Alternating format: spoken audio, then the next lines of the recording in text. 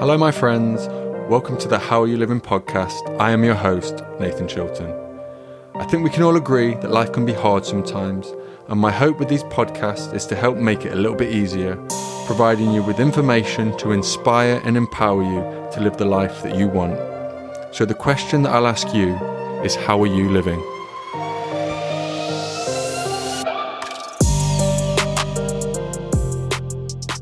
Hi guys, welcome back. This episode is all about breath work, and we're going to be going over what it is, what it isn't, how you can start to implement it in your day-to-day life by starting small and not overwhelming yourself.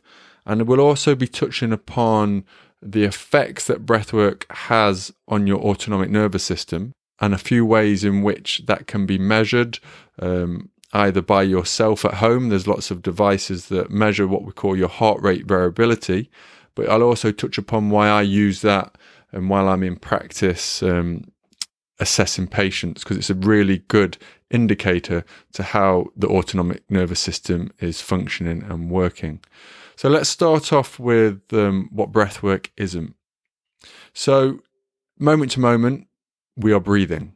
That's a bit different to conscious breathwork. So the breathing that we do to keep alive is automatic. It's your body controlling it automatically through part of your nervous system. But conscious breathwork, when we're taking deep breaths while taking the reins of that automatic process, what we are doing is creating balance within the nervous system. It's important because when we are doing these deep conscious breaths, it activates the parasympathetic part of your nervous system. And if you imagine this side of your nervous system being the slowing down, the resting, the digesting, the healing side, is quite important. What I'm going to go over now is a bit about this autonomic nervous system that I've just mentioned. So you've got two branches of this nervous system. You've got the parasympathetic, which I just mentioned. So let's imagine that is the brake in a car. You then have the sympathetic, so that's the accelerator part of the car, also known as the stress response. We need both of these systems, the brake and accelerator, to function, but we need to have a balance more in the favor of the brake, so that parasympathetic nervous system. Because what happens when your foot's on the accelerator too much of the time, you run out of gas, you run out of energy, and we've only got a finite amount of energy at any given moment. So it's important that we are able to take our foot off the accelerator and kind of recharge those batteries. And that's where this balance of that parasympathetic and sympathetic nervous system is so important. So I'd just like to say here that it's not bad to have this stress response. Not all stress is bad.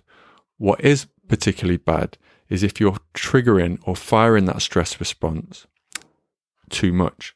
So if you look back to when we were cavemen, that stress response would be fired so we could escape from a saber-toothed tiger or a dinosaur or run to catch food. What would happen then once that stress is removed and the environment's changed is our body would be designed to switch off and activate that parasympathetic nervous system, and then all bodily functions would resume to normal. What happens in this day and age is we're still wired the same as we were when we were a caveman or woman. However, the stresses we get, whether it be an unexpected MOT, a health issue, a pandemic, checking emails first thing in the morning, child being sick, insert the number of stresses that I'm sure you can think of, that still fires that stress response. You fire that day in, day out, and your body kind of gets trained to become more sympathetic dominant. So it's easily fired, but also very difficult then to switch off. So what you really need to do is then almost do the opposite and repattern and rewire your nervous system to be more parasympathetic dominant. And the great news is, as I've mentioned in previous podcasts, that the nervous system is neuroplastic in property. And basically that's a fancy few words to say it can adapt. So if you are more stress dominant, you can rewire and go the opposite way, which is that parasympathetic. And this is where breathwork is an amazing tool to use, because the more you consciously activate that brake side of the nervous system, the more that will become your default. And as I mentioned a moment ago, not all stress is bad, but when that stress becomes chronic, it can have a huge implication to your body's ability to express health. It disrupts this natural relationship that there is between the sympathetic nervous system and the parasympathetic nervous system. And when your body is in that stress response when it doesn't need to be, it makes you more prone to increased inflammation, which we know is a huge driving force for lots of disease in the body.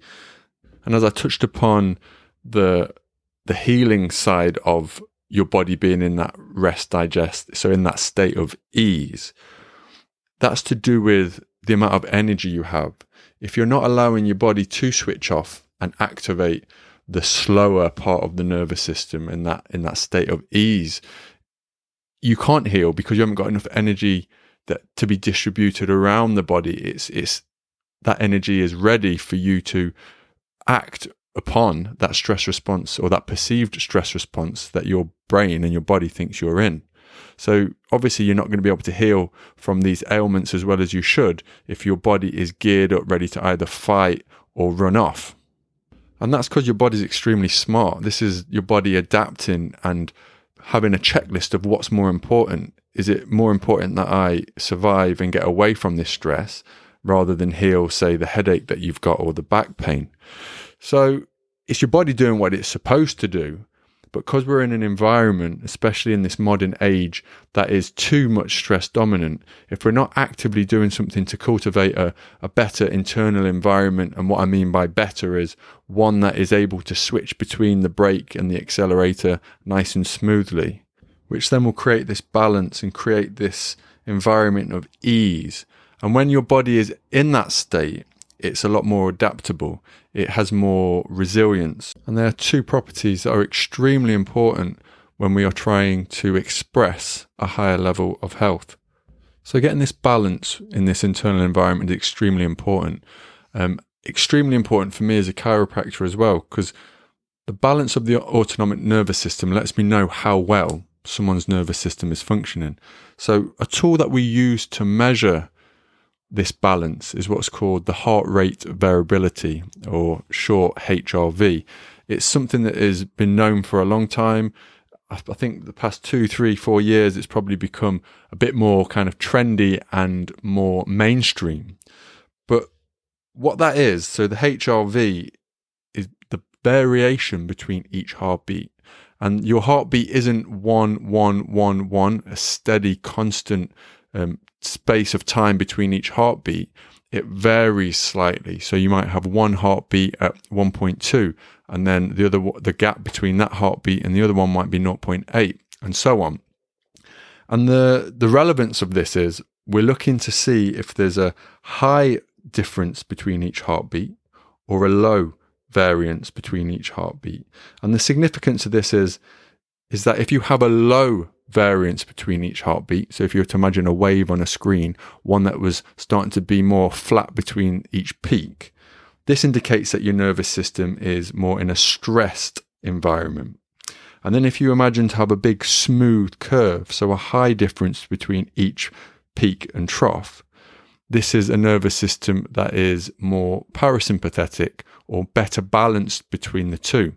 And that's important, as I've mentioned, because in that state, you're better able to rest and heal. And there's always a natural relationship or interplay between the two, that brake and accelerator. And it's important that we acknowledge that stress isn't bad. It is only bad when it is chronic and your stress response is being triggered too much, too often, and for things that aren't really that stressful. And when I mean that stressful, the stressful event is what you perceive it to be. But real stress, which what your body is trying to adapt to, is that life or death stress, that fight or flight. So really, in the grand scheme of everything, there aren't that many things that offer that level of stress. However, your body will perceive it to be a lion or a woolly mammoth. But like most things, the first step to change is being aware of it. So just being aware that your body internally is chopping and changing between this stress response and the rest and digest response, it is a great place then to implement tools such as breathwork to help cultivate more of the ease environment. And the more you do that, the more it will become habitual, the more your body will default to that. And yes, we're going to have stressful situations. It is part of life. But when you start to implement things that activate the balance between the two, once that stressful response is gone, so your environment or your external environment has changed, your body then goes back to baseline in that ease, rest, digest, healing state. And the actual event that stresses you out doesn't always have to be external. I'd probably say for a majority of us, our internal environment can cultivate a stress response just by the perception or thinking of an event. So another reason why managing your thoughts is extremely important, because it doesn't actually have to be a real event, but it can trigger a very much real stress response. So back to the HRV, and as I mentioned, as a chiropractor, it's something that I use as it's like a window in to look at someone's nervous system. And as a patient goes through care, it's a really good outcome measure to see if what we're implementing and adding to this patient or person's life, is it having the desired effect that we want? So that's why kind of professionals use it, and it's used across the board for many professionals. But it's also something that you can kind of use yourself. I know when I was cycling quite a bit, there was a function on the Garmin which measured the heart rate variability, and I think it's also on the Apple Watch. I'm sure it's on many other watches. But my point here is if things get measured, they get managed. And I think you have to be careful sometimes when managing things or measuring things like this. You don't want to become too obsessive with it. But let me just use an example of why I used it while cycling, especially when cycling a lot, with the hope that it might benefit or shed some light on any activity that you're doing. So when I was cycling quite a lot, so a few times a week, I would want to know how much stress that cycle had affected my body. So say if a long 50-mile cycle, for example, is going to have more stress on my system than maybe a shorter cycle, or a shorter, very vigorous cycle could actually have more effect than a steady 5-hour cycle. So it was just to see what state my body was in after a cycle. But the good thing about the Garmin watch, it gave you a time frame of how long you should recover. And it shocked me sometimes that I felt good, but my watch was telling me to recover for 24 hours rather than 12. And that's really important, because sometimes you can feel good, but having a outcome measure that you can physically see, it can just help direct you or help sculpt your training plan to better serve you, one, to prevent injury, but just so you can train longer, be more sustainable. So when I used to test my heart rate variability score, if it said, okay, it's moderate today, that's probably not a good idea to go and do sprints on the bike for an hour. Maybe let's just take it easy and do a 2-hour endurance cycle. And sometimes when it was really in the red, like high stress, that day I'd probably just do some like yoga or Pilates. So it's a great way of directing you and helping you produce a sustainable training plan, really, and prevent injury, which is what we all want, especially if you're big into a sport such as cycling, sprinting, running. So this leads nicely back to why breathwork then, because breathwork can reduce your heart rate and increase that HRV. So that is activating the parasympathetic nervous system, so the brakes. You make a routine of this, do it every day. You're going to be rewiring that nervous system, especially if it is one that is more stressed, to just get used to having that balance between the brake and the accelerator. And when your internal environment is better balanced, you're going to be able to adapt better to your internal external environment, which is extremely important when expressing health. You need that adaptability. So it's extremely important, and one reason why breathwork is a staple of my daily routine. So what I'm going to leave you with here is how to start a simple breathwork practice. And when you're implementing anything new to your life, especially a new habit, it's better to start off small. Don't overwhelm yourself. And with something like breathwork, being consistent is extremely important. It has this accumulative effect. So there are lots and lots of different breathwork techniques. There are some more gentle, and then there are some that requires more force and effort and energy. But just to start, just to create this habit, I want you to start doing something called box breathing. And I want you to do all the inhaling and exhaling through your nose, keeping your mouth closed. And I want you to breathe in for as close to 5 seconds as possible. If you can make 5 seconds, great. And then hold for 5 seconds and then exhale for 5 seconds. So in for 4 or 5, you then hold for the same amount of time, exhale for the same amount of time, hold, and then repeat the process. So each inhale, exhale, and hold is the same length, so that makes a square shape. Initially, during the holds, you might feel a bit of stress within the system. That's completely normal. With time, repetition, consistency, that will subside. And what we're trying to achieve with this breath is just creating a sense of ease within the body, and you will feel that. What I would recommend is doing it first thing in the morning for 5 minutes and at least ending the day 5 minutes. But if you fancy doing it in the middle of the day for a minute or two, it will still benefit. Or even if you're just feeling particularly stressed in that moment, by taking time to consciously control your breath, it will help create that balance, which is what we're trying to achieve.